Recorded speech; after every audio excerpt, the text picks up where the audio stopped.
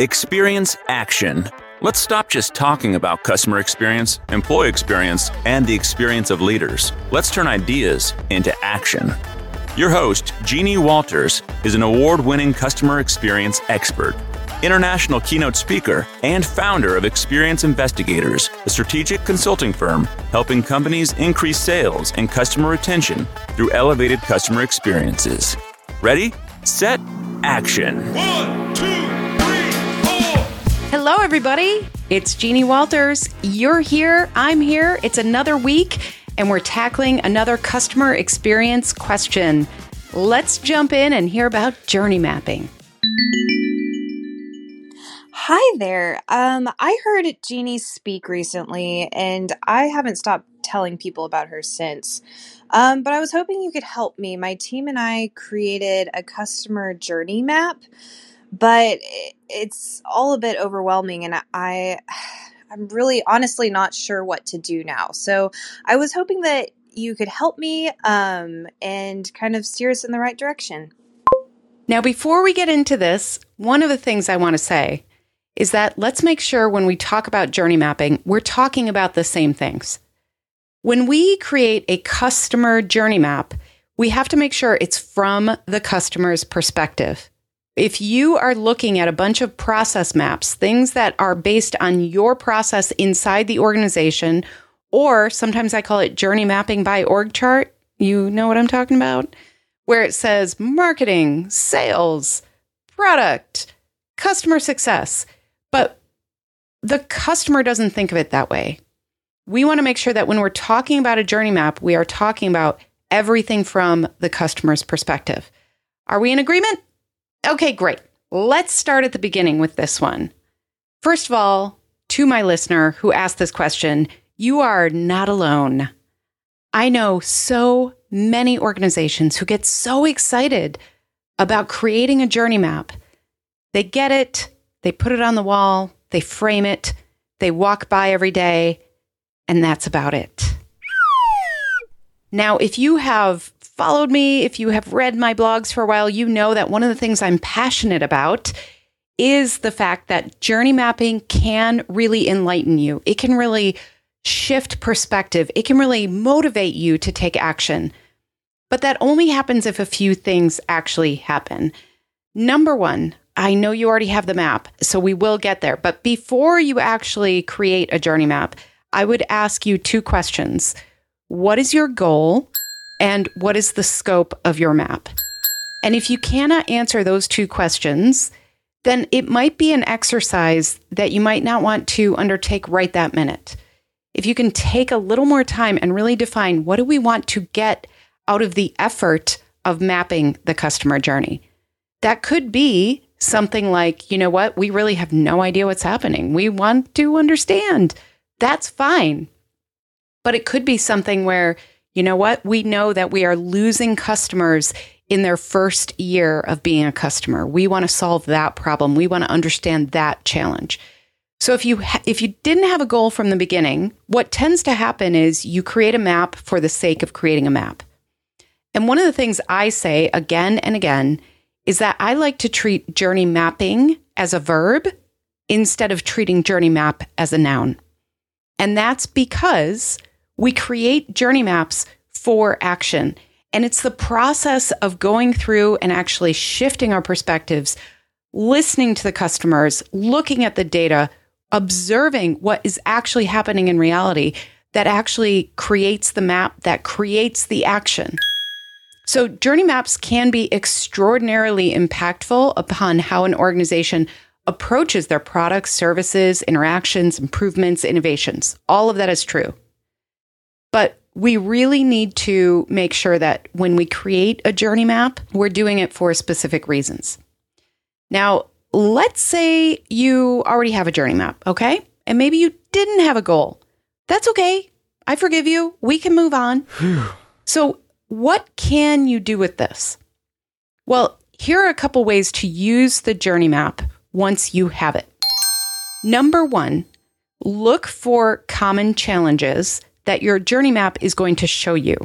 And a few of those things that come to mind. One is siloed experiences for customers or disconnected experiences. Have you ever been a customer of a brand and had one thing happen when you contact their contact center and have a totally different story told to you when you use their chatbot? If you start seeing those things in the journey map, then you can start addressing those things as well. So when you are looking at your journey map and you're looking at the pain points and you're looking at the challenges that you've identified, ask yourself, what are the bigger themes here that we need to address? Because often we have 5 or 6 or 17 or 600 things that we've identified as pain points. If we aren't looking at them as, okay, what's really going on here, then it's just going to be, trying to fix everything one at a time, and we're not going to connect the dots.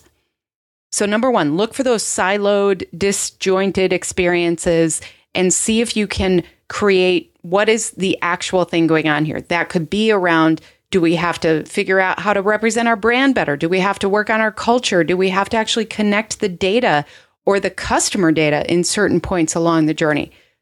Really look at those challenging problems when you look at your journey map.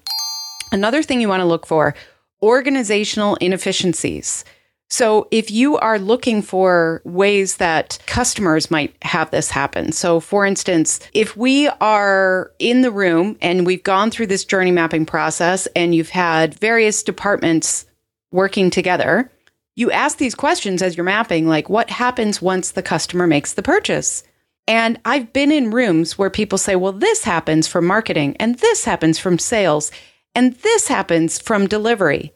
And if you're in the room and if you're representing that on the map, what really starts happening is you start realizing like, oh my gosh, we are not doing this efficiently, folks. We are not being smart about how we're delivering to the customer.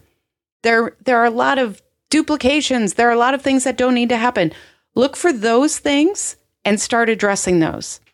So if you actually start identifying things on the process side, you can start addressing those too. Third thing you want to look for, missed opportunities and customer abandonment. Customers are not as loyal as we like to think. Oh, that's a heartbreaker. I know, but we love to think about those loyal customers that we know and love. But when we are going through the effort and the exercise around journey mapping, we want to really dig into why wouldn't they be? And so we want to look for those missed opportunities. Customers are willing to go where there is more convenience and value for them. So they're willing to test things out with a competitor. And what that means is that sometimes that competitor is offering a better experience, even if the product is similar. If we get complacent, if we think customers are loving what we do all the time and not ever considering going elsewhere, we are wrong. We are simply fooling ourselves. So customer journey mapping, when done well, takes into account considerations around the market and predicts customer wants and needs. And so we want to make sure that we are helping our own brand see where those needs are not being met in a meaningful, memorable way. So it can lead to all those aha moments for creating better customer journeys. So when you see those moments of customer abandonment, when you see those missed opportunities, that can create a priority list for you as well of what to address. That's kind of the nuts and bolts of how to address what you discover in journey mapping. However, there's more to this story because when you have a map, if you don't yet have the buy-in to actually make these improvements, to address things, then it's really hard to feel like, yeah, that was worth it, right? So sometimes the first step that we need to take with a journey map is actually socializing what we've learned. Because 86% of senior level marketers believe it's important to create a cohesive customer journey.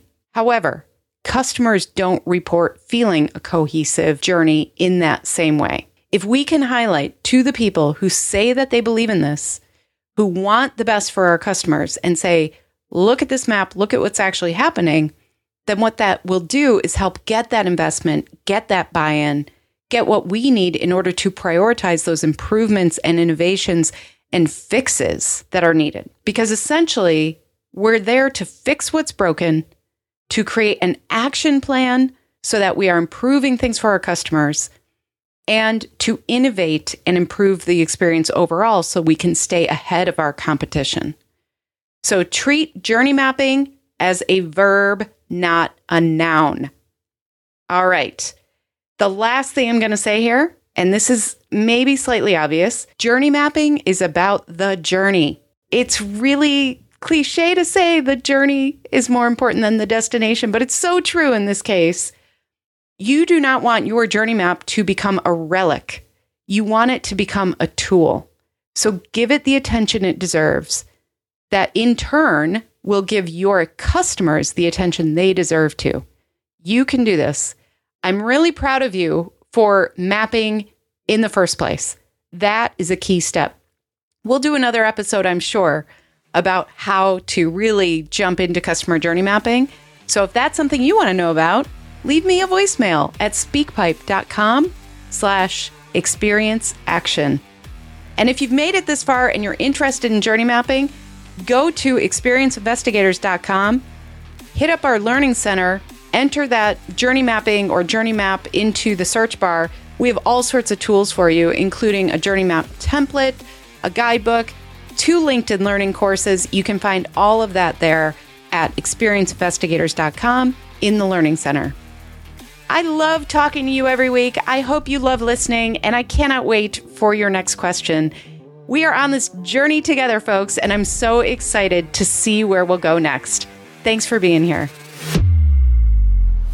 To learn more about our strategic approach to experience, check out free resources at experienceinvestigators.com, where you can sign up for our newsletter, our Year of CX program, and more. And please follow me, Jeannie Walters, on LinkedIn.